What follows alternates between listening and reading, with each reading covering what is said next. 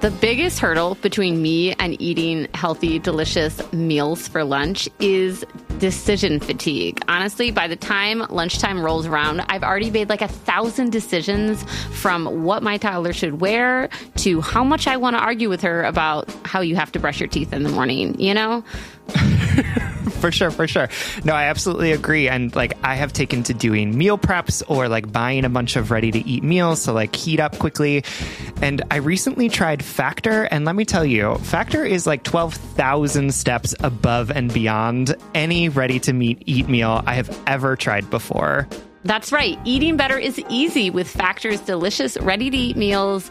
Every fresh, never frozen meal is chef-curated, dietitian-approved, and ready to go in just 2 minutes. You'll have over 35 different options to choose from every week, including Calorie Smart, Protein Plus, and Keto. And there are more than 60 add-ons to help you stay fueled up and feeling good all day long.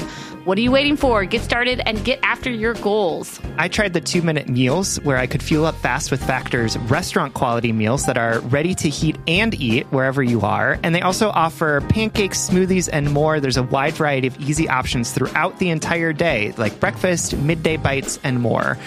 Plus, there's no prep and no mess. Factor meals are ready to heat and eat, so there's no prepping, cooking, or cleanup required. Factor is also flexible for your schedule. You can get as much or as little as you need by choosing your meals every week. Plus, you can pause or reschedule your deliveries anytime. Factor is the perfect solution when you're looking for fast, premium options with no cooking required, and you don't want to make any more decisions because you're exhausted, like me. Exactly. Factor is less expensive than takeout, and every meal is dietitian approved to be nutritious and delicious. Head to factormeals.com/justbreakup50 and use code justbreakup50 to get 50% off. That's code justbreakup50 at factormeals.com/justbreakup50 to get 50% off. Welcome to Just Break Up, the podcast about love, heartbreak, and all the relationship advice you don't want to hear. My name is Sierra DeMulder. And I'm Sam Blackwell. And this week, we're going to tackle topics like covering for our friends, neurodiversity and dating, and trusting our instincts in sex. But before we begin, we just want to give you our Surgeon General's warning, which is that we are not licensed or trained mental health practitioners, right? Relationship people, right? We are not doctors of love. Nope. We are just two people trying. We're not lawyers of love, carpenters of love. That's right. Just trying to, you know, because there's no court of love. So yeah, okay. I realized that you got several DMs that was a funny joke. So I take it back. Very funny. Thank you. Yes, this is all to say, Sam and I, we're not even comedians either. We are just here to offer our humble musings, to hopefully shed some understanding and maybe some laughs on the incredibly rewarding, but mostly confusing experience that is love. So please take our advice as you see fit in your life. Before we get into this week's check-in topic, I want to remind everybody that our virtual Valentine's Day live show is coming up fast and hot, quick and steamy, something like that. Is that it? People don't say any of that, right? Okay, so Nope. It's coming in up on Saturday, February 13th. It's happening at 6 p.m. Central, 7 p.m. Eastern. You can get your tickets right now. It's only $5 at justbreakuppod.com. But the thing I wanted to talk about today, other than reminding everybody to get their ticket, is what a cute and fun experience that these virtual live shows have been for our community. For anybody who has been to it before and you've watched it maybe on your computer, it's going to be live streamed through YouTube. And so that means there's like a live chat happening with all of our listeners and Spencer, aka Big Cats.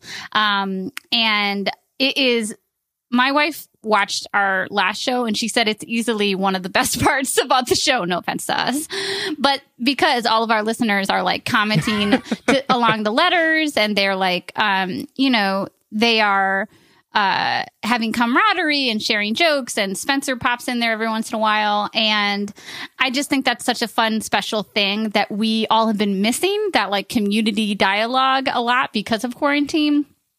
And it's something that like I didn't know was going to happen when we started doing these virtual shows. So I just wanted to share that with everybody on our main episodes. If you're interested in that, if you want some community, if you want to maybe meet some cute JBU fans in your area, and you want to watch us do a live show the day before Valentine's Day, go to justbreakuppod.com to get your tickets now.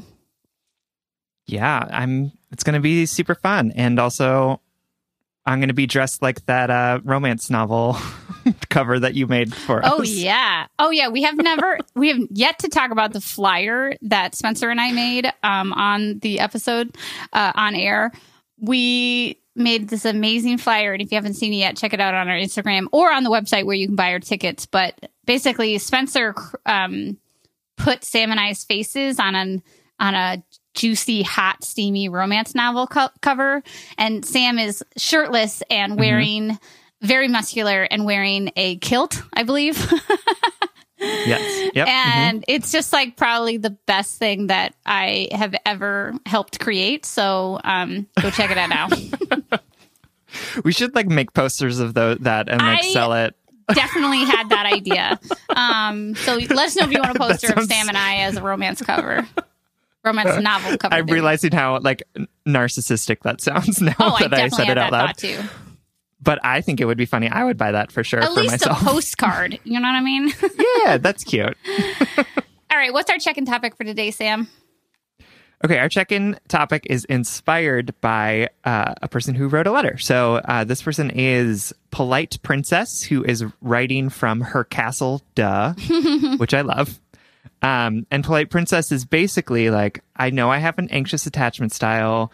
I tend to be attracted to people who have avoidant attachment styles. Ain't that the truth? And I'm just, right?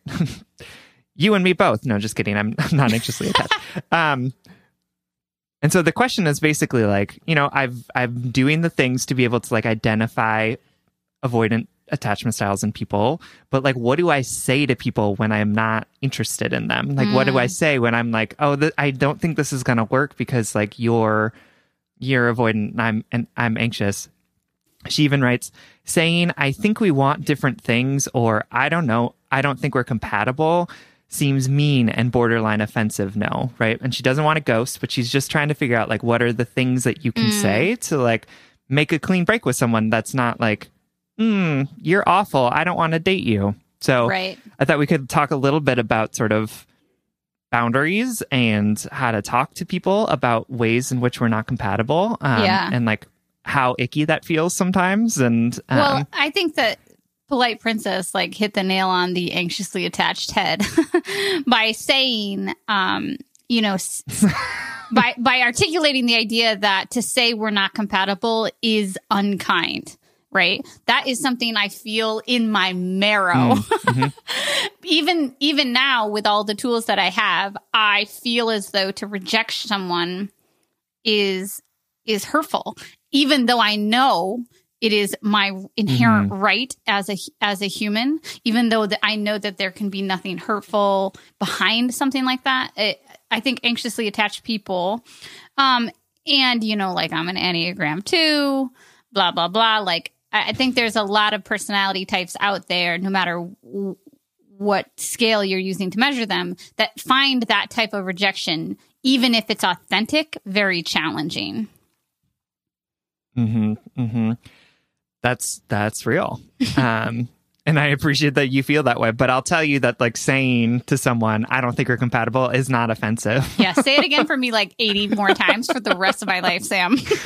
Like literally, when I read this letter, Polite Princess, I underlined it. And I like I put like a 7 question marks next to it. And was like, how is this offensive? Like, and I what I love is that like, that Sierra and I are so different in some of these ways that it's like, oh, I guess it could feel offensive to people, because like to me, I'm just like, me not being compatible with someone has nothing to do with like me as a person. Like it just means that me and this other person aren't compatible. And I would honestly rather know that up front so that I'm not spending a lot of time like wasting a lot of time trying to make a relationship happen that's not going to. Like, yes, does it like hurt Does it in hurt? like a visceral way. Like, right. yeah, it's like, oh, like it's hard to read that as not being personal, but like it's really not personal, and it's better than ghosting. Yes. So. Well, I actually, there's two things that I pulled out of what you were saying too, is that there's a difference. Now I understand that there's a difference between the hurt you were just talking about, like the actual like discomfort of disappointing someone or rejecting someone or like facing that potential conflict, and being cruel. There's a difference between something being uncomfortable and something being offensive, you know, or intentionally hurtful. And on top of it, this is the lesson that I have had to learn repeatedly, is that being my truthful, authentic self, telling someone that like, this is my boundary, I'm not interested, I don't think we're compatible or whatever, is more kind, as you were saying, than ghosting or living an inauthentic life. Because let me tell you, I feel like that's what I did for so many relationships I had, both like romantic, friendship, physical, like sexually. I felt like it was kinder and easier to not be my authentic, honest self and just go on with it, like date someone too long or have sex with somebody who I didn't want to have sex with, right? And if I had just if I had learned earlier that there's kindness and power in leaning into that discomfort of that conflict, I would have saved myself. It's the kind thing for everyone, you know. I would have saved myself a lot of heartbreak. It's more kind for the partner, for the other party, but it's also kinder to yourself to just be upfront about it and not have to fold yourself into anything that you don't want to be or do.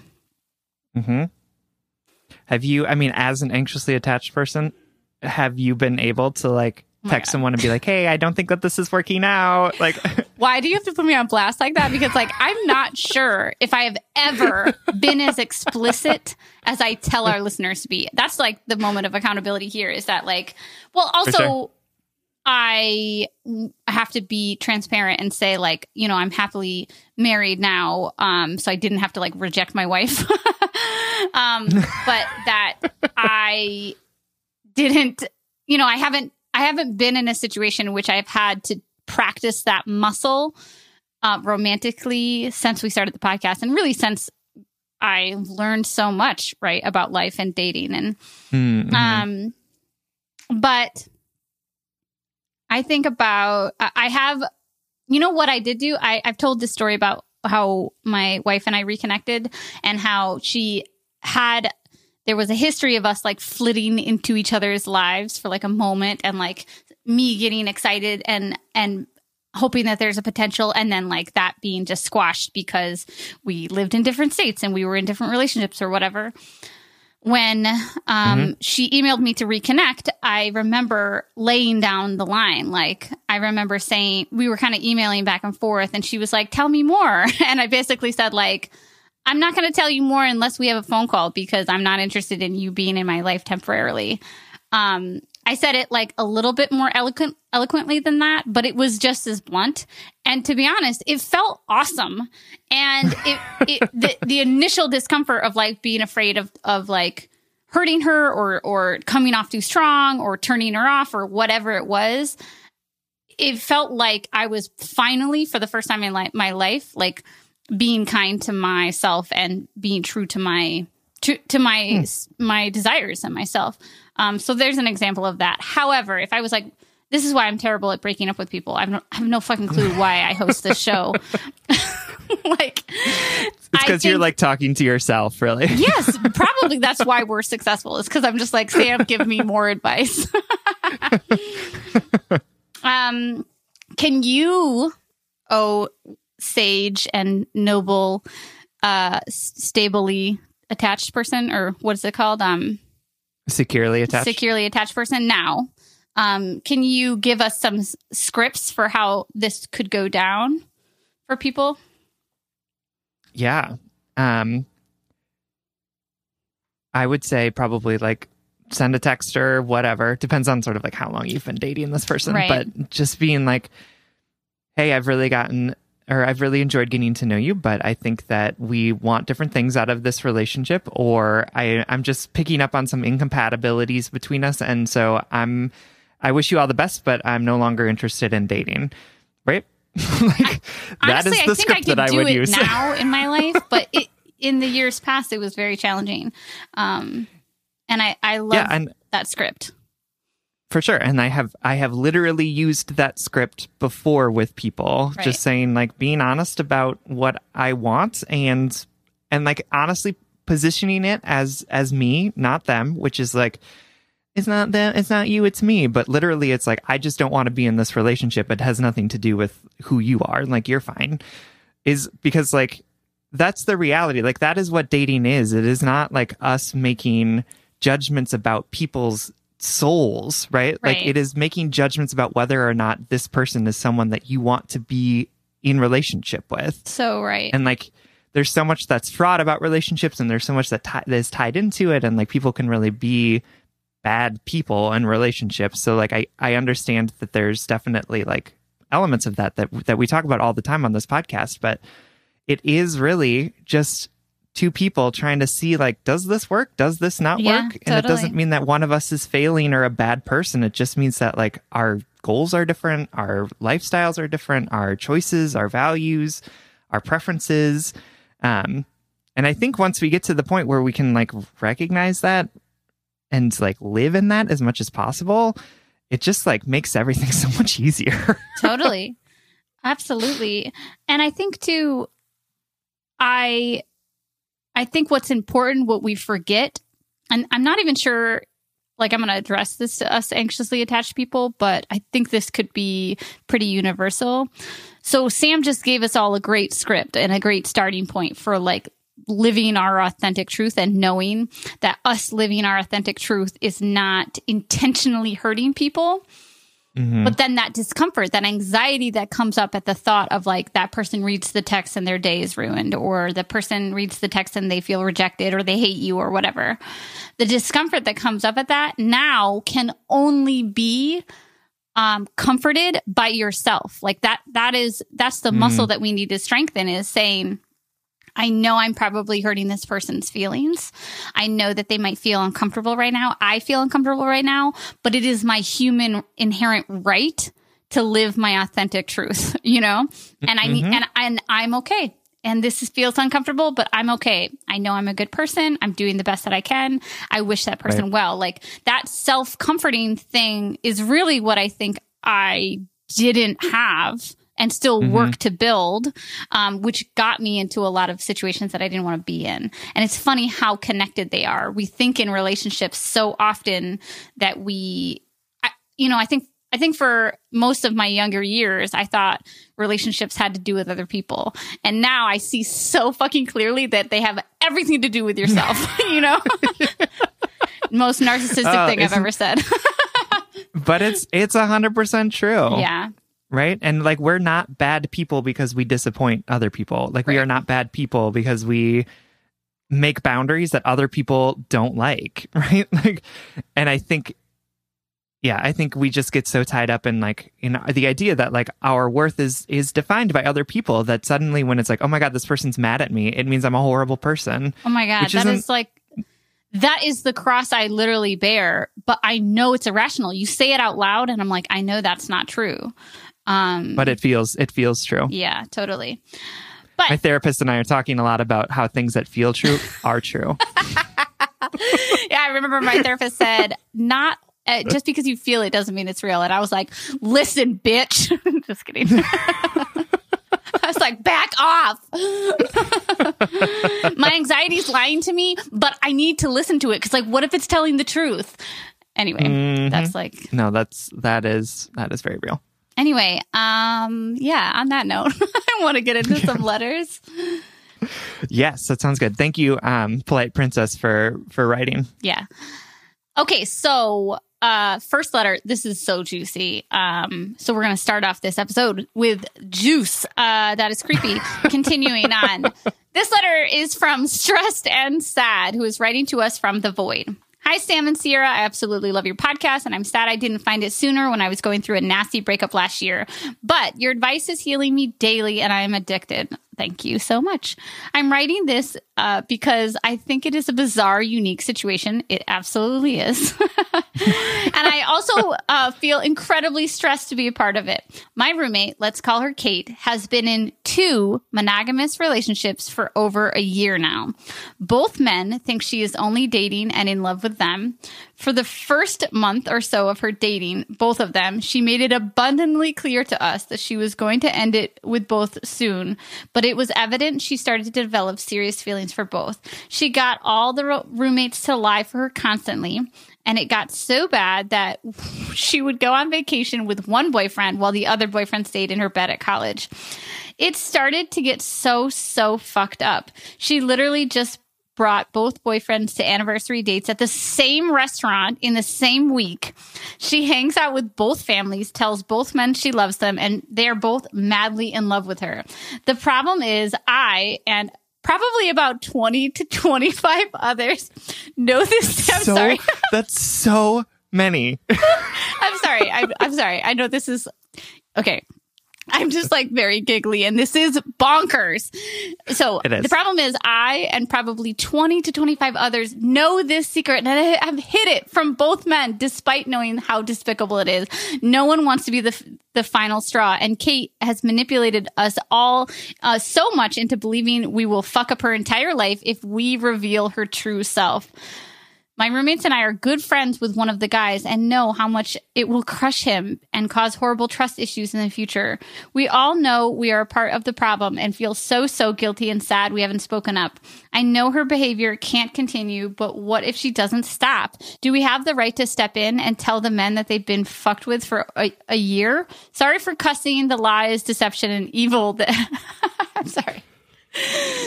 Sorry for cussing. The lies, deception, and evil have really messed with all of us for too long. If you have any piece of advice, please help us. Stressed and sad. Oh, I just need to, I'm sorry that you're laugh. Stressed and sad. This is not funny. I mean, like it. I can on the outside and say, "Oh my God, this is juicy and wild," and I'm gonna laugh. But also, I just want to acknowledge this is very stressful. And like. Toxic, let's just say that word. No, but I sure. just need to laugh at how bonkers this letter is. No, it is. So like when I read letters, like it's when Peter and I are like sitting together, like watching something on TV, and I'm like reading through all the letters. And every once in a while, I'll stop and be like, Peter, listen to this. Let me tell you, this letter was like one of those, like, hang on, pause the Housewives for a second. Oh my God, because I have something juicier. Yeah. This is more dramatic than the Housewives. Yeah. Wow. Okay. Here we go. But just because it's juicy does not mean that it isn't also like an incredibly stressful situation to be in. And I am so sorry that you are feeling so stressed and sad about this situation, and that it feels like you are being forced to do something that's against who you are and who your values are. Like as dramatic and ridiculous as this situation is, I also want to acknowledge that like it definitely hurts to be in it. Yes. And our laughing at it isn't meant to make you feel any less like this is real, because we're laughing because of like how it's like a trauma laugh in some ways, where it's just like the situation is just so weird that like how would you even navigate it? This is a perfect example of why humans can't be trusted. You know what I mean? Like, this is why we don't have nice things, humans, you know, because we are so slappy. We are so, we're just messy humans. Like, I honestly feel for this girl, the roommate. I think that she has a lot of reckoning to do, and she's hurting a lot of people, which means she's hurting a lot.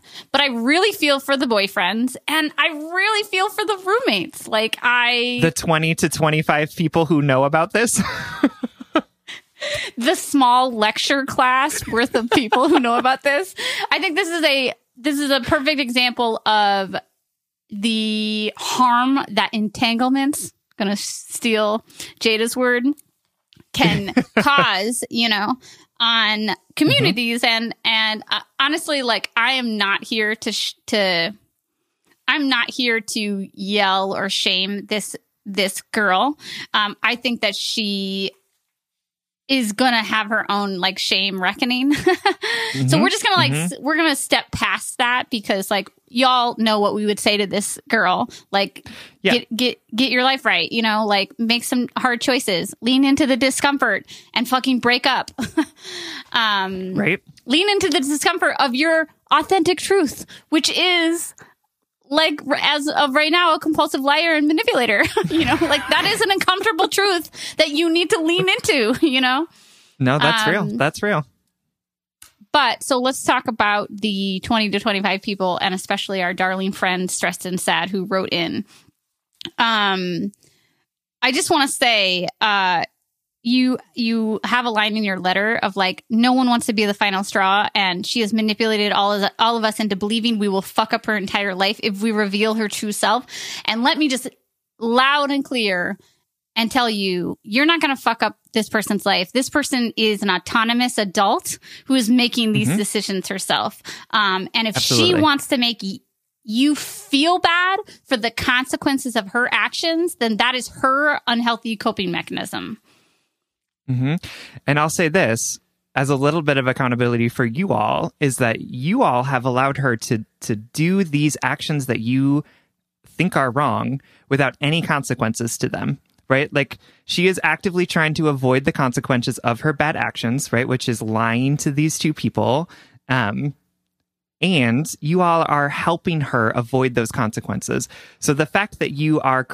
if you create a space where those consequences come up, it doesn't mean that you created the consequences, right? Like, it doesn't mean that you made them happen. It means that you are now taking a step back from enabling her to not face any consequences of those actions. And when Sam says that, it's not that he means, it's not like, this is you guys, this is your fault. He obviously just explained that really beautifully. She is, but also think about it in terms of, when we use the word enabling, we often use it in terms of people who have substance abuse problems or mental health issues that they're not dealing with or whatever. What Sam and I are saying is explicitly is that you are hurting her, quote, recovery by allowing her to continue this hurtful behavior. I do want to like interrupt my own thought process for one moment and ask you, Sam, like, we get a lot of letters about people hating their friend's boyfriend or knowing that their friend is making unhealthy choices. Like, and a lot of our advice to that is like, you can't control other people, you know? So I want to acknowledge that and also ask you, Sam, about like, well, how do you navigate that, knowing that one, you guys are all wrapped up in this. As of right now, because it's been a year, the 20 to 25 of you all are technically active participants in this thing, right? You know, it's been involved, you know, but at the same time, this person's choices. It's you can't control them. You can't control other people. You know, like, do you get the point I'm trying to make? Like, how do we make space for both of those ideologies? Yeah, well, you can't control your friend. You can't get her to stop lying. You can't get her to not date these people, right? Like, you can't force her to do anything, but you do have autonomy in this situation, which is that you have the choice to stop lying about what's happening. You have the choice to stop participating in the lie that she's perpetuating. Yeah. Like, you have full autonomy over that portion of it, right? Like, you can say, I'm not going to lie to you anymore, but you can continue dating both of them, right? Like, you can't control that aspect, but you can control how much of a role you play in her deception of these two men. And I think that that's a different circumstance than when our friend is dating someone we don't like, right? Because we can't stop that friend from dating someone. Right. But this situation is she's forcing you to be, not even forcing you, right? It might feel like forcing, but you do have control in the situation. You're actively participating in the lie that these two men are living. And honestly, a person that's a good friend of yours. Like, and so I don't say this in a way of like judginess. Like, I don't want you to feel like, oh God, I'm a horrible person. But what I do want you to feel, such a messy situation. Yeah, for sure. I want you to feel empowered to be able to make decisions that are better in line with your values and your relationship with one or both of these people. Yeah. Right? Like like, I think you ask in this, do we have the right to step in and tell the men that they've been fucked with all year? Yes, you do have that right. Like, I feel adamantly about that. I don't know how Sierra feels about it, but like the fact that one of these people is your good friends, like, you absolutely have the right to say, like, I just want you to know that this has been happening to you. You have been unwittingly participating in this relationship in a way that you didn't ask for. Consent to. Right? And I think that you are absolutely, because your friend has brought you into this situation, has brought you into this lie and made you a co-conspirator in it. Like, you have the right to no longer participate and to tell your friend the truth about what you've been doing and how you've been covering up this lie. Yeah. Well, you asked me how I felt, and I don't feel as strongly, and as you, as like to the right to tell the friend. And it's not because I disagree with you. I think you're right. I like, as a concept, this friend has a right to tell her friends. She has a right to not participate in this lie. As a anxiously attached person who struggles with, who has a chronic and potentially unrelated fear of conflict, I would struggle with this similarly to stressed and sad. I would struggle with where my rights were. And I would struggle because I know no matter what I do, hurt is involved. No matter what I do, if I don't say anything, I'm hurting somebody. If I do say something, I'm hurting something. And I want to remind you and I that this is the fucking roommate we're talking about. This is somebody you have to like wake up and like brush your teeth next to. So that's like a whole added level of stress. Like, you know, in my notes, I wrote, what friendship are you upholding? You know, like, this person is obviously not earning your friendship right now. So where is your onus to? Where's your loyalty lie? Because it shouldn't be with this friend because she's treating you poorly. But then again, it's like a roommate, and that's like that's such a messy, stressful living situation. But to go back 20 seconds ago to answer this question, like, this letter is all about boundaries. It's all about what we were talking about in our check-in topic, is that like you, stressed and sad, have a right to set up boundaries within your living situation, set up boundaries within your friendships, within your familiar relationships, your romantic relationship. And this is just another example. Your boundary can be, I'm not going to lie for you. Your boundary can be, this feels uncomfortable to me. I'm not going to participate in it. Your boundary can be saying, you're being a shitty friend, and I'm not going to, I can't uphold this friendship anymore. You just have to, taking Sam's word, that empowerment word, you have to feel empowered and also self-comforted to know that that this chaos, this discomfort, this toxicity is not of your creation, but you have to face it a little. You have to lean into this discomfort to get to a place of authenticity. And just like that line in the email that I wrote, that I talked about earlier, it's gonna feel uncomfortable leaning into it, but it's gonna feel better to be your truthful self, to like extricate yourself from this bullshit. For sure. And I think, you know, I think that you can do this in a way that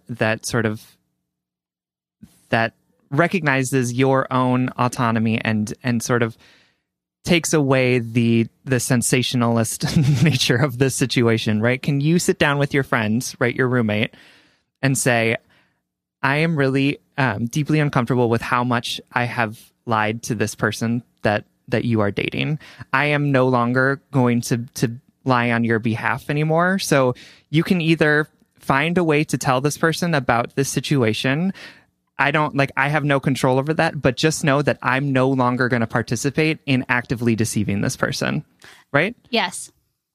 And that's not judgment of her. That is just you saying, you are establishing your own boundaries about what you are going to do, right? Not about what she's going to do. You're not going to force her. You're not going to say she's a bad person. You're just going to say, I'm no longer comfortable lying so much. I'm not going to do it anymore. Right. I want you to know that so that you can figure out how you're going to move forward. But my boundary is no more deception of this man that I know that I am good friends with. And you might say like, well, I know I'm going to see him, so how do I handle it? Honestly, the most suave way I can think of is like, if he asks you anything that puts you in a position where you have to lie, you have to say like, I have drawn a new boundary in so-and-so's and I's friendship, and you're going to need to talk to her about that. Yes. Yep. That's exactly what I would do too. Yeah. Yep. If you're not ready to sort of sit down with him and like come out with the full truth, if you don't want to sort of play that role, I think that for me is the most respectful way that you can say to both of them, right? To say like, I'm not gonna tell your secret, but I'm also not gonna participate in it. And if you two need to communicate about what's happening, because I'm no longer going to be in the middle of this deception. Yep. And I know that's uncomfortable, and I know it makes you feel like a bad roommate and a bad friend, but you're not. This is just a shitty human life experience that you found yourself in the middle of, and now you get the gift of deciding how you want to move forward in it, right? Every day we get a new chance to re-up that authenticity, right? To recommit to ourselves. And you have an opportunity now to deal with this on your terms instead of on your roommate's terms. Mm-hmm. Absolutely. And it doesn't matter if you have upheld this lie for a year. It can change today. Absolutely. All right, Stressed and Sad, I give you explicit permission to play this for the 20 to 25 other people who are in this situation too. If you think it'll help, maybe play it in your quad. I like or to imagine you guys that live. You all... Yeah, right. I was like, maybe do you all convene together? Because that's what I'm imagining, is that you all you get together to have like a summit on the situation. This requires like a Secret Service level of intercommunication, Right? No shame, Stressed and Sad. We know you guys are just doing the best that you can. So good luck. We hope this helps. Thanks for writing. Absolutely. Thank you so much. We love you. All right, y'all know that Sam and I record every single episode of Just Break Up virtually, so I literally see this beautiful person on Zoom like multiple times a week, and every time Sam pops up into Zoom, I comment on their outfit. And I swear, like 99% of the time, I'm like, oh my God, that outfit is so cute. Where did you get it? Sam says Quince. You too can upgrade your wardrobe with luxury essentials at unbeatable prices. Quince is here to transform the way you shop with a range of high-quality items priced within reach. That's right. They have 100% Mongolian cashmere sweaters for $50, organic cotton sweaters, washable silk tops, and timeless 14-karat gold jewelry. And the best part, all Quince items are priced 50 to 80% less than similar brands. By partnering directly with top factories, Quince cuts out the cost of the middle person and passes that saving on to us. And Quince only works with factories that use safe, ethical, and responsible manufacturing practices and premium fabrics and finishes. I love that. Y'all have heard me talk about my leather bag that I use as both a laptop bag and a diaper bag. And I love it because honestly, it looks really cute in every single circumstance that I use it. Indulge in affordable luxury. Go to quince.com/justbreakup for free shipping on your order and 365-day returns. That's QUINCE.com/justbreakup to get free shipping and 365-day returns. Quince.com/justbreakup. All right, Head and Heart workers, you know I'm all about tackling our money shame and becoming fiscally empowered, regardless of how much money we make or how much debt we have. I think it's such a crucial step in our own self-acceptance and empowerment. That's why I love that today's episode is sponsored by Rocket Money. Rocket Money is a personal finance app that finds and cancels your unwanted subscriptions, monitors your spending, and helps lower your bills. With Rocket Money, you can see all of your subscriptions in one place, and if you see something you don't want, you can just cancel it with a tap. You never have to get on the phone with customer service. They'll even try to get you a refund for the last couple of months of wasted money and negotiate to lower your bills for you by up to 20%. All you have to do is take a picture of your bill, and Rocket Money takes care of the rest. Rocket Money has over 5 million users and has helped save its members an average of $720 a year with over $500 million in canceled unwanted subscriptions. And listen, we always talk to you about like conflict styles and open and honest communications, but honestly, save your energy and get Rocket Money to cancel those subscriptions for you. Stop wasting money. You don't need to practice that. Yeah. We don't need to do head and heart work with like customer service representatives. You know what I mean? Like, just like use the middle person. Just get Rocket Money in there to help you do what you need to do. Stop wasting money on things you don't use. Cancel your unwanted subscriptions by going to rocketmoney.com/justbreakup. That's rocketmoney.com/justbreakup. rocketmoney.com/justbreakup. All right. Our next letter comes from Closeted Audie, who is writing from Wisconsin. Dear Sam and Sierra, first, thank you for your podcast and for sharing the letters and your insight with all of us listeners. It has truly made me a more open person and has given me new perspectives. It has been incredibly healing for me to listen along with you this last year. So, again, thank you. I am writing to you because I was recently diagnosed with autism spectrum disorder. I am a young woman in my early 20s, and although I think that I appear quite, quote, normal, whatever that means, lol, outwardly, inwardly, I have felt that I was different for my entire life. Quick sidebar about ASD. Women often go undiagnosed or misdiagnosed since the vast majority of research has been done on men and young boys. Symptoms of ASD typically present differently in women, and camouflaging or studying others in order to adopt social norms and mask autistic traits is much more common in women than it is in men. When I realized I was autistic, I cannot explain the wave of relief that washed over me. All my life, I have believed that I was just bad at being a human. I struggled with extreme self-hatred and exhaustion from camouflaging all the time without even realizing I was doing it. But once I realized that there wasn't anything wrong with me as a human, I was just autistic, a huge weight was lifted. I feel more accepting of myself for who I am and can appreciate all the positive aspects of my autism while actually giving myself space to decompress instead of pushing myself to a breaking point. So my question is, how do I tell people in my life that I'm autistic without freaking them out? To me, it's no big deal. It's actually good news, but I've only told my good, true love fiance so far because I just don't know how our friends and family will take it. I'm scared of being gaslit, aka you don't seem autistic, judged for it, or simply treated differently than I am now. It scares me that some of the people close to me may have prejudices that I don't know about. Basically, I wish people could just know without me having to tell them, It's not something I want to feel the need to hide from people or keep a big secret. I would truly love to be able to be an advocate for autism acceptance and neurodiversity. So my non-autistic spirit guides, what do I do? Any insight and advice would be of great help to me. Also, even if this never makes it on the podcast, I am so thankful for you, or to you, for reading it. All my love, Closeted Audie. Oh, Closeted Audie, thank you so much for writing, for listening to our show, and congratulations. I felt such a level of love and admiration while reading this letter, particularly because your story stood out to me. There's someone in my social circle who has a similar trajectory to you, found out that they were autistic and are a young woman as well, so found out about all of the layers of how autism is not diagnosed in women in the same way, it doesn't present in the same way, etc.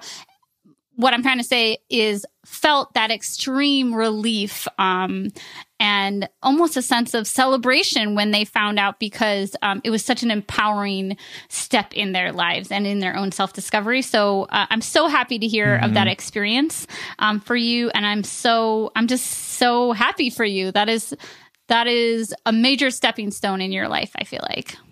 Absolutely. And I feel like that piece of suddenly understanding that you're no longer that you're not just a poorly functioning human is honestly really relatable to me, in ways, because when I was, having significant issues with depression and anxiety too, it just felt like, I just was not coping as well as everyone else. Everyone else was doing fine. And I was just bad at figuring out how to cope with things. But having that diagnosis of depression and anxiety was this isn't just me being bad at doing this, but it's about me having something that like I can identify, I can work on, I can learn to adapt to, like, and so I appreciate that sentiment, because I do think it is really important for us as we think about sort of reducing the stigma around mental illness, reducing sort of the prejudice against neurodiversity, right? Like that actually these types of diagnoses can be liberating and are actually super helpful. And it doesn't mean that we're broken or there's anything wrong with us. It just means that there is now something that we can identify so that we can begin to work through what that means for us and the ways that we need to adapt or flourish or celebrate or whatever it is to get to a point where we feel more comfortable in the skin that we're in and with the brains that we have. Right, totally. And I think same was like hinting at something we want to touch on too, is that, you know, we have made a lot of strides in better understanding neurodiversity, but we still have a long way to go. And unfortunately, in the same way that we live in a patriarchy, we live in a white supremacy, we live in a society that assumes neurotypicalness and also does a lot of harmful assumption in so many ways. We talk about like invisible disabilities, mental illness, things like that. The same way we assume fucking heteronormativity, you know? So we want to give you hope and we want to share in this celebration, but we also want to acknowledge the reality of our circumstances. And I don't want to contribute to any potential gaslighting by saying solely that this is an amazing thing for you and everybody's going to be so cool. Although I want to say that, and although some of my heart believes that to be true because of the strides we've made, because of how we can empower our loved ones to empower us, I don't want to. I don't want to just say this is going to be a great thing. You know what I mean? Although I think that this is such a gift, that this gives you shared language. This gives you something to point to, you know, like I think about how helpful it is to have things like labels or diagnoses or things like that to point to our identity, to say, this is it, you know, to help our loved ones love us better.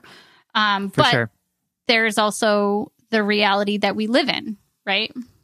For sure. Absolutely. And your concern about, you know, being gaslit, about being judged for it, about being treated differently. I wish I could tell you that that's not going to happen when you sort of come out as someone with autism.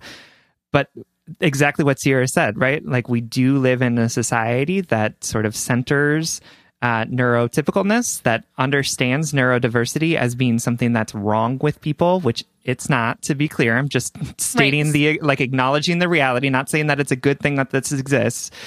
And so, like, yeah, you're going to come across people who are going to gaslight you about it. You're going to come across people who judge you for it. You are going to come across people who treat you differently because of it. And I Sierra and I just want to state that explicitly, because we don't want to participate in the gaslighting of you. We don't want to participate in toxic positivity. And we want you to acknowledge that reality too, so that you can figure out things that you can do to protect what feels like a gift to you from other people who might want to diminish that gift or might not understand it in the way that you want them to understand it.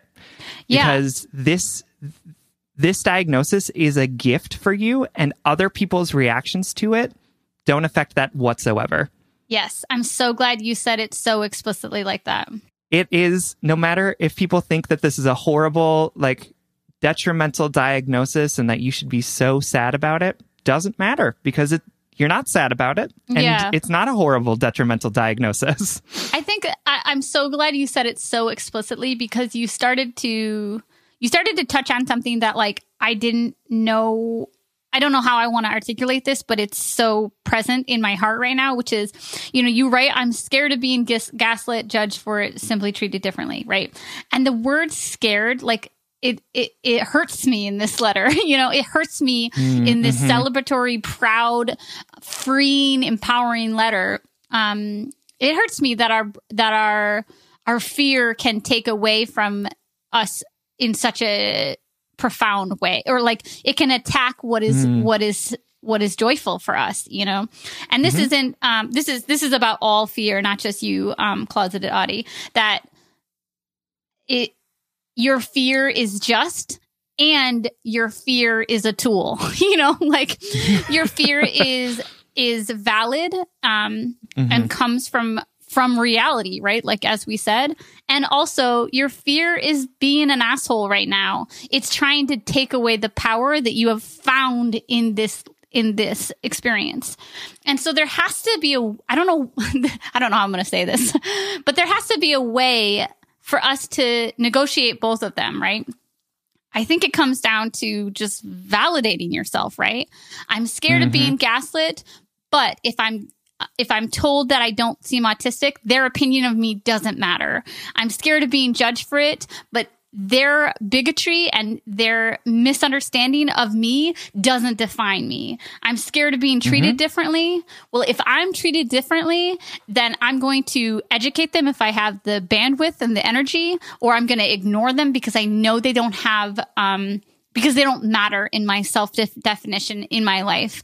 And that's fucking hard work, right?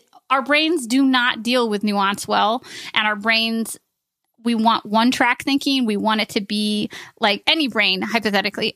We want it to I guess what I'm saying is like joy and fear. They want to like take up all the space themselves. It's hard for them to live in the same place at the same time, but they kind of have to. And we have to learn the language of talking to both of them at the same time.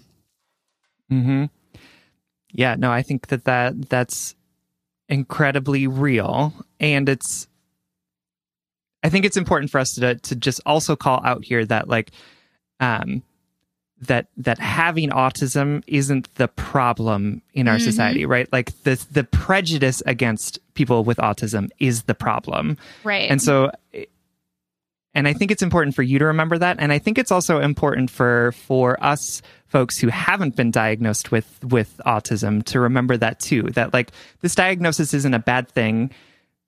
The people's reactions to it, the fact that we live in a society that doesn't acknowledge or create space for the many neurodiversities that exist within it, like that's the problem.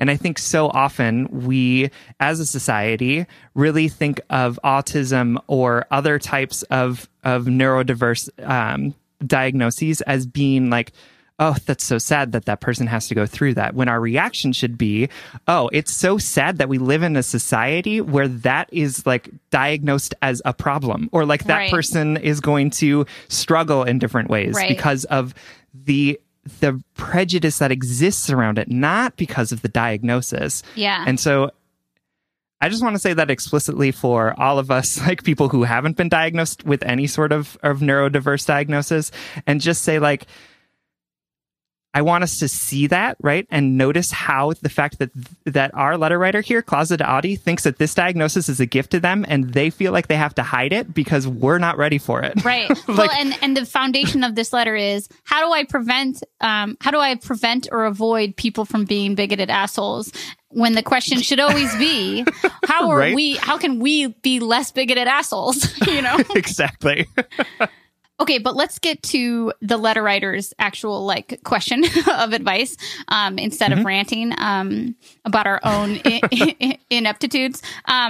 So I want to empower you, Closeted Audie, to continue to carry this as a joyful gift that has no that cannot be touched by others. But we also want to talk about how we can bring this to our loved ones, bring this to people who we love and care about and trust. I think that you've obviously put a lot of thought and care into this diagnosis. You put a lot of thought and care into the potential conflict or shortcomings of these interactions, but we can put an equal amount of thought and care into how we want to approach this conversation. You know, I think if somebody sat me down and said, I have something important to share you, and it's important to me that you receive this information with no judgment and see it as the gift that it is, right? Like, If somebody tells me explicitly how they want me to react, 9 times out of 10, I'm going to react that way. Like if you give me the manual of how you want me to support you, I can do that. I know that that is not every circumstance, and I have no lived experience that is comparable to this experience, but I think you can be really explicit, especially with the people you love and trust, like your fiance, as you said, in saying like, this has made me feel awesome. I don't want you to treat me differently. I don't want you to, I want you to understand that autism presents differently in women. So you might not have assumed this before, but it has been a very empowering discovery for me. Something like that. Yeah. Absolutely. And I will also say that I know that you're sort of trying to figure out how you can be out and proud and be an advocate for folks with autism, right? While also sort of balancing the idea that you need to protect your heart too, right? Like you need to keep the thing that is your gift from being viewed differently by different people. And I think that you can find a way to balance those things, right? And you are allowed to sort of to decide who has access to this authentic part of you, right? You get to decide who you disclose to. And just because you choose not to disclose to certain people doesn't mean that you're not being out and proud, right? And I think, like I am way more queer on this podcast than I am in my work, but that doesn't mean that I'm not still a queer advocate in my work, right? Like you can find ways to be able to show up in ways that are authentic to yourself while also protective, because it is important for us to understand that like there are assumptions, there is bigotry around some things, and that we have the right to protect ourselves from that reality.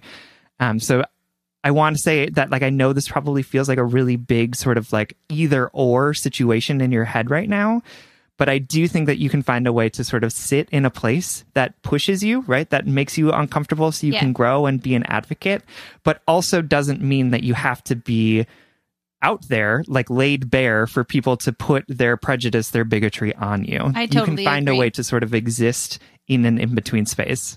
Yeah, I would pick a couple people that you really love and respect and who have treated you with love and respect in the past. People who make you feel safe and empowered, and practice bringing this to them in a way that feels good to you. And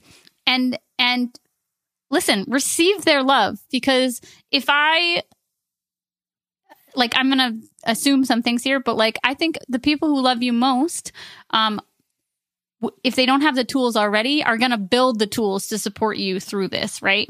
Especially if you come to them with if you bring the shared understanding to them that like, you're not here to be judged, you're not here to be treated differently, and that this is a gift to you. It can be a gift to your loved ones as well.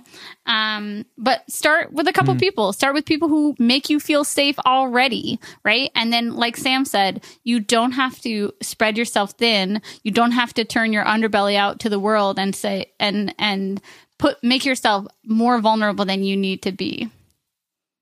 Absolutely. It's like what Brene Brown says, that if you're not in the arena with me, then you don't get to have full access to me, right? That is such a life-changing idea for me. The idea that like, if somebody is not showing up with the same vulnerability, love, and respect that I'm bringing, like, they don't matter. They just don't. It's just been really empowering for me. So, my darling closeted Audie, please know that Sam and I adore you. We're so happy for you. We're celebrating this with you. Even though our opinion of your self-discovery doesn't change it at all, we hope that it uplifts you and continues to uplift you in this journey of your truest, most authentic life. Absolutely. Thank you so much for writing. We love you. All right, our third and final letter comes to us from Distressed Bisexual. Also known as Sierra. Me. Who is writing to us from British Columbia, Canada. This letter has a trigger warning for sexual trauma. Dear Sierra and Sam, I recently discovered your podcast and have been catching up on episodes. You made me laugh and cry, and it feels so healing to hear you give advice on hard topics while making me feel like we're out for brunch drinking mimosas. I left an emotionally abusive relationship in August 2020, so about 4 months ago. I started dating my ex, let's call him Jim, him, when I was 19, and we'd been together for 11 years. In the last few years, the abuse began to escalate. To be honest, it was the daily small abuses that made me feel so isolated, afraid, and desperately alone that finally made me leave. To make a long story short, I spent a long time having sex that I wasn't really interested in with someone I wasn't attracted to. Saying no put me in danger, which I've only really been able to realize and process very recently.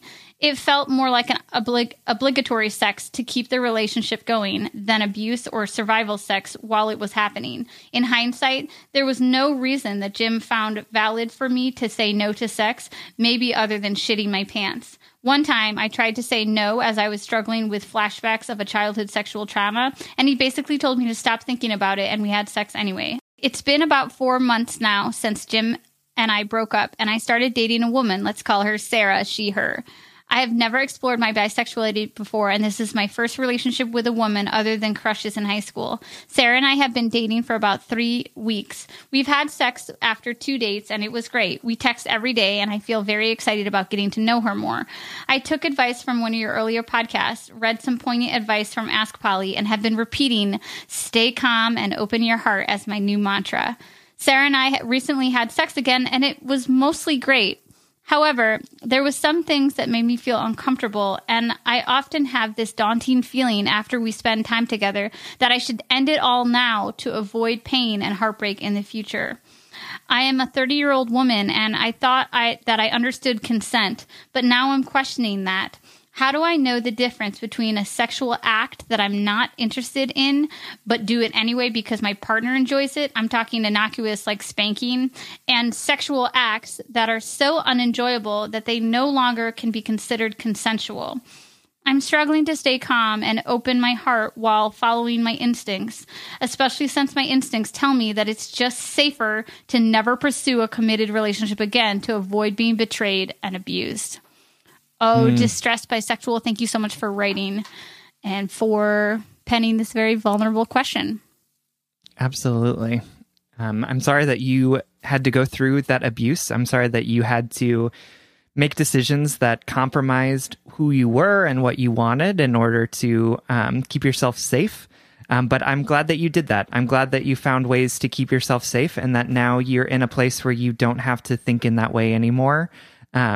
But I know that it's hard. It is really, really hard to unlearn that behavior. And it's really hard to sort of feeling yourself question all of the things around you because for so long you didn't have a clear sense of what was true and what wasn't. Yeah. And I really feel that. And I appreciate you trusting us with sort of that authentic glimpse into what you're going through. Yeah, I agree. And I want to say too, like, I don't think this is necessary, but potentially it will make you feel less alone.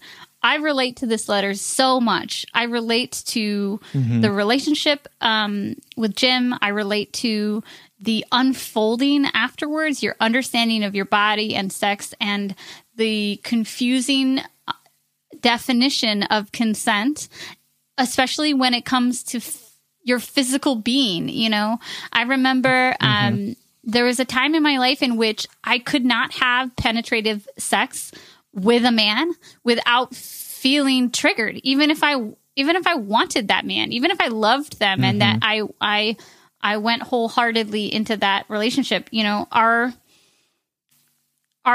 intellectual understandings of things often are conflated by our physical memory, you know, by the actual touch memory, you know, the recalling of our flesh sensations, things like that. It makes an already confusing, nuanced thing that is sexuality, right? And sexual experience that much more confusing because we have our brain telling us one thing, we have our body telling us another, and sometimes even our heart telling, you know, like we have these intersecting narratives, you know, that don't always make sense. And I just want you to know that you're not alone in this experience, and that these questions, this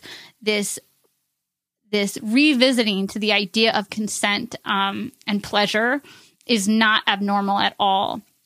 And I'll echo Sam's sentiments. I'm so sorry that you went through that experience, but I also want to gently remind you that you went through that experience, and you did what you had to do to survive, right? You did what you had, what you thought you needed to do in that moment to stay in love, to please your partner, to keep yourself safe, and that you didn't betray yourself, right? You might have put yourself in situations that you regret, that you wish you didn't, that you don't want to return to, but you didn't betray yourself. You survived, and now you're here. And that's something worth celebrating. Absolutely. Let's talk a little bit about sort of the big question that you ask here, which is like, how do I know when I'm consenting to something that is sort of uncomfortable for me, because like it doesn't really matter. Spanking is the perfect example. Yep. Right. Spanking is a perfect example. And when am I doing something that's so uncomfortable for me that it's no longer serving me well, right? It is no longer something that I feel like I've actively consented to. And that's a nuance that is really nuanced. Yeah, I was just going to say, that's just like a question that Sam and I are incapable of answering because of the quality of the question. It is so profound and so thoughtful that we're just going to like stumble over it for the next 10 minutes. So forgive us in advance. So you're asking us like an impossible question. Not that it is a wrong question. I think that this is a very more universally thought idea than I think we would be led to believe. But yeah, so I want to set the stage, and then I'm going to pass the ball to Sam, even though neither of us really played sports ever. But I want to set the stage by saying, and I've said this before on the podcast, that like sexuality, sexual identity, desire, the act of having sex with another person or more than one person is a very complicated thing. It's just naturally gonna be, we're looking for a black and white. This is what I'm trying to say. We're looking for a black and white answer to a question that is rainbow, right? Like we're looking for, you're asking us a question, Distressed Bisexual, to say like, what is consent? And I'm not even sure if we have the language.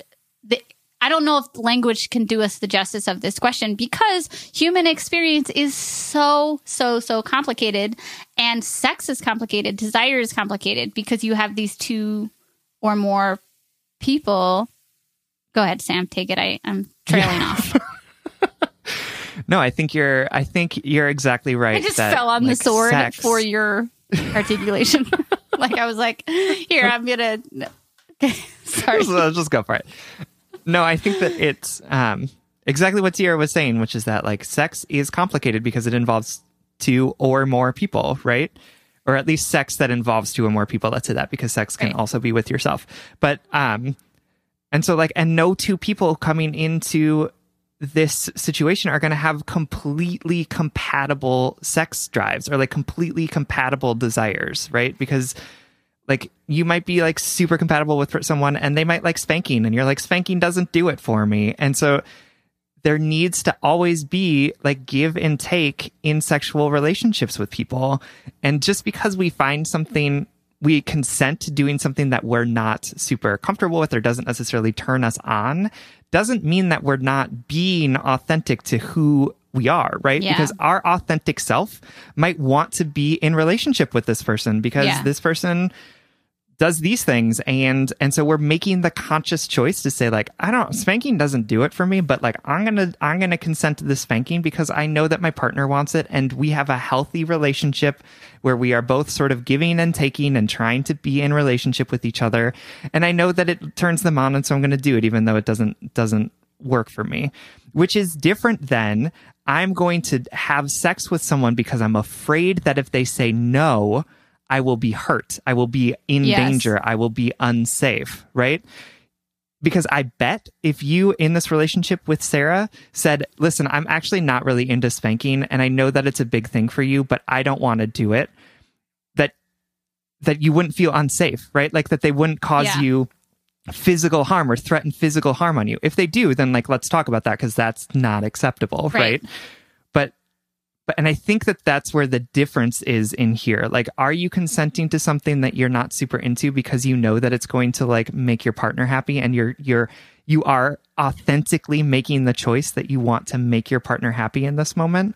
Or are you making this decision because you're afraid that you're unsafe if you say no? Yeah. And I know that's a really hard thing to parse, right? There's still a lot of layers and nuance in there, but I want to say that like you can trust that you're not betraying yourself by saying yes to things that aren't necessarily your favorite things to do.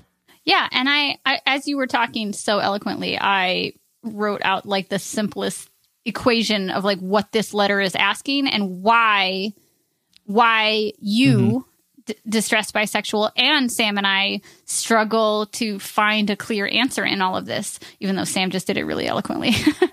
And it's like, you're taking sexual trauma, which is 100% real. Let's take a small moment and remember that like sexual trauma doesn't just come from rape or sexual assault. It doesn't come from strangers popping out of the bushes, although it can, obviously.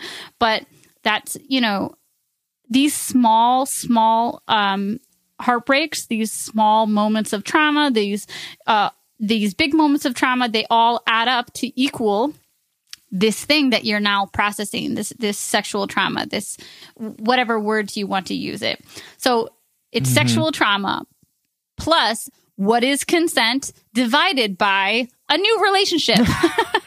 And I want to say it so plainly and so bluntly like that, because I also just want to remind you, like, you're carrying a lot and you're looking for answers.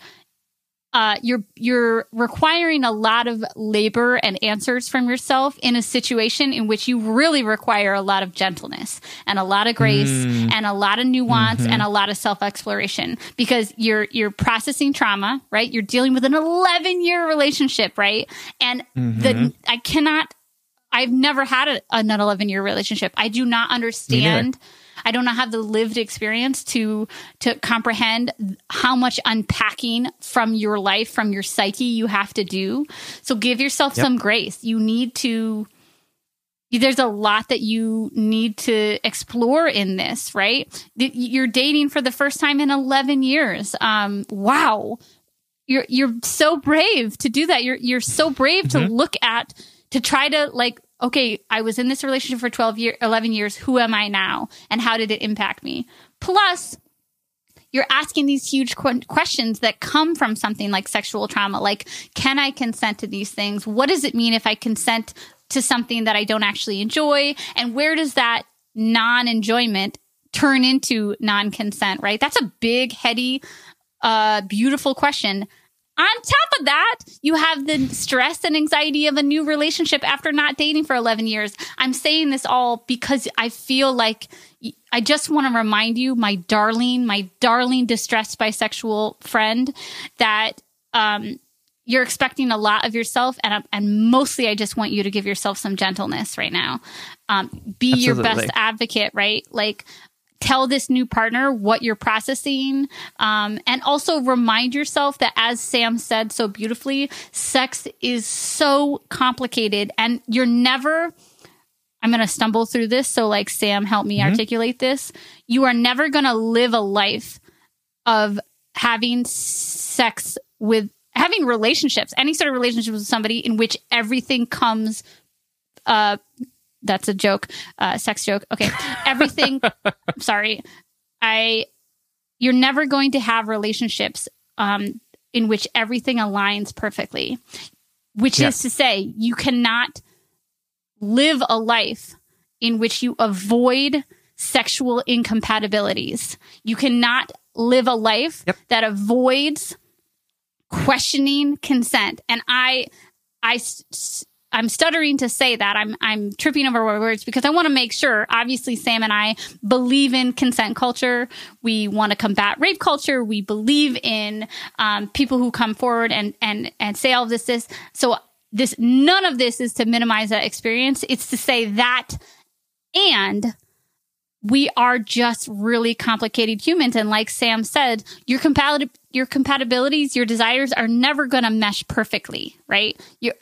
And that there is that bizarre, nebulous gray area where you can say, listen, I don't like being spanked.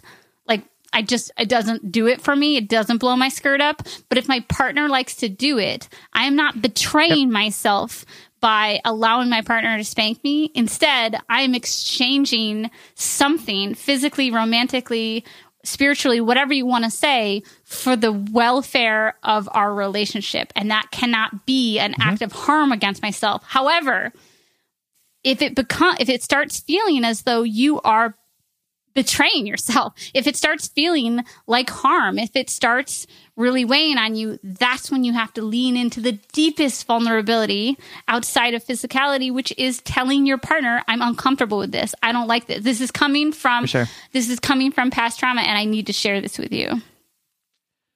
Absolutely. And I think, sex is so fraught with, like, it's just so big, right? It just feels so big and important and intense. And because we spend so much of our time... Like, it's so bizarre.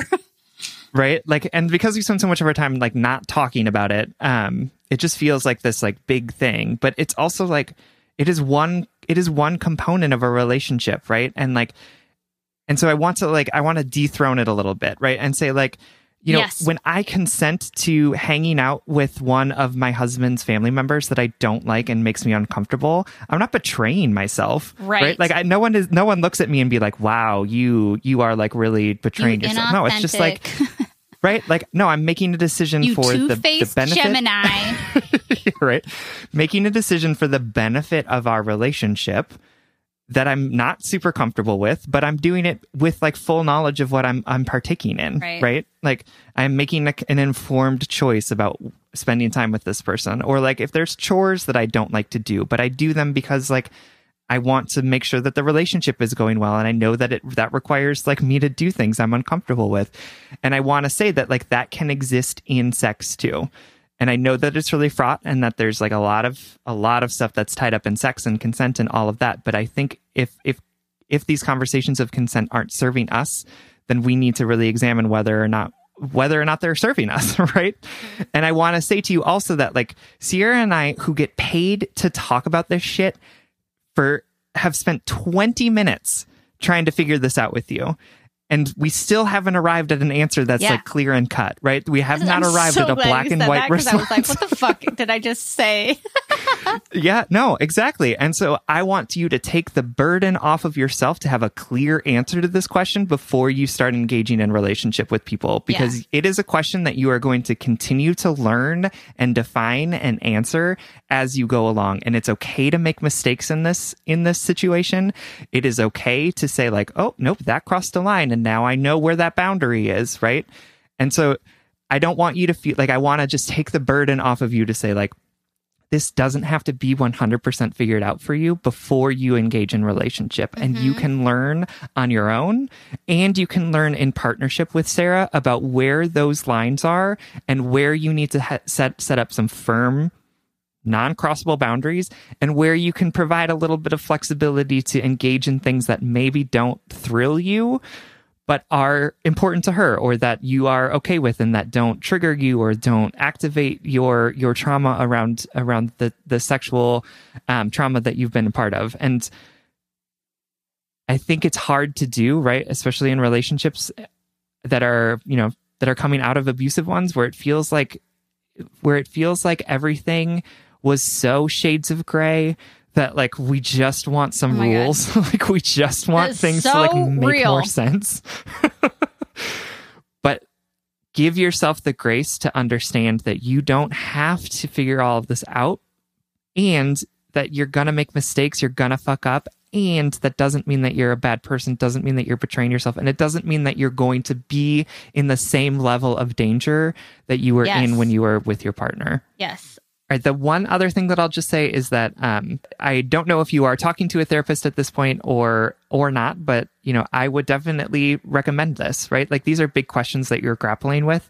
And I think it's super helpful to have, you know, two random strangers giving you relationship advice, but also someone who can sort of unpack the meat of what you went through in your relationship with Jim, the questions that you're asking yourself now, and maybe provide some guidance or to help frame those conversations for you in a way that's going to be helpful and, you know, like a little bit more personalized than just Sierra and I reading 2 paragraphs on a piece of paper and then trying to reach out to you.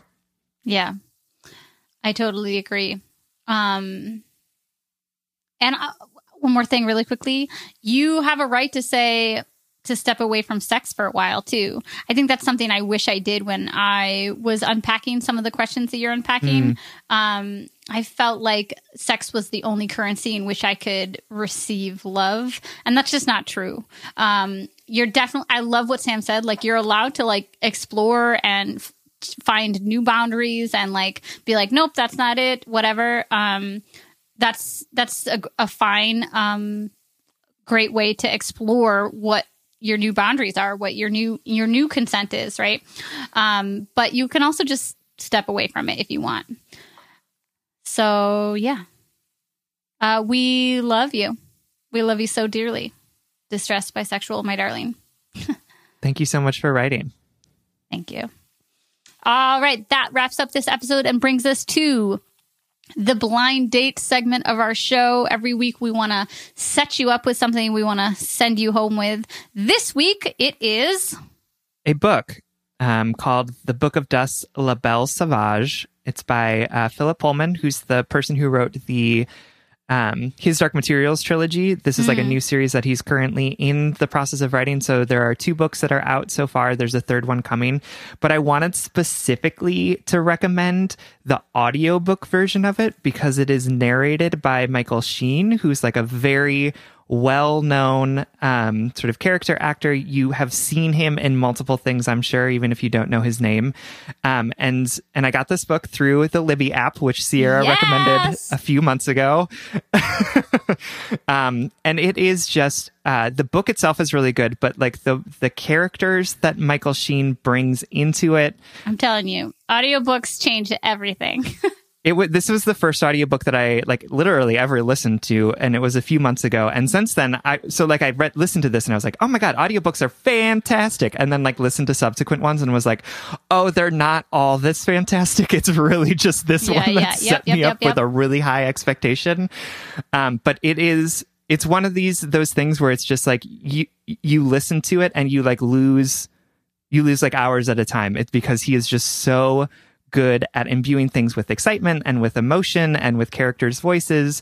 It's just an excellent audiobook. It's a really fun story. It is like, it's one, we're in this horrible pandemic and we are in insurrections and we are dealing with racism and what feels like a perpetual election. And like, this was such a wonderful escape from that to just like listen to this really amazing, exciting story narrated by a very, very talented person. So it's called The Book of Dust, La Belle Sauvage by Philip Pullman. It's the audiobook that is narrated by Michael Sheen. I cannot wait to nerd out with you about audiobooks. I am such an audiobook fan. I love that we can now share this. All right, everyone. Thank you so much for listening. You can like us on Facebook and you can follow us on Twitter and Instagram at JustBreakUpPod. You can slide into our DMs, send us your favorite relationship meme, but most importantly, you can submit your questions about all matters of the heart at justbreakuppod.com. This is the only place that you can submit your letters. I've been getting a lot of DMs, but we only answer letters that are submitted through our website. The website is also where you can find our merchandise and tickets to our live show happening on Saturday, February 13th. Get your tickets now. Please remember to follow us so that you can get your episode exclusively on Spotify every Monday. And please consider supporting us on Patreon. If you support us on Patreon for as little as $5 a month, you will get an additional bonus weekly episode, as well as access to over 100 episodes in our backlogs. That's patreon.com/justbreakuppod. This literally keeps the mics on and helps us reach more brokenhearted souls who need two random strangers giving them relationship advice. Original music recording, producing, editing, all magical things by our good friend Big Cats. Make sure to check out his podcast, the What If Podcast. And remember, you have the right to be heard, to be validated, to be seen in your true authenticity, but other people don't get to determine what is authentic to you. You don't need permission from anyone else to live your truth. And if all else fails, just break up.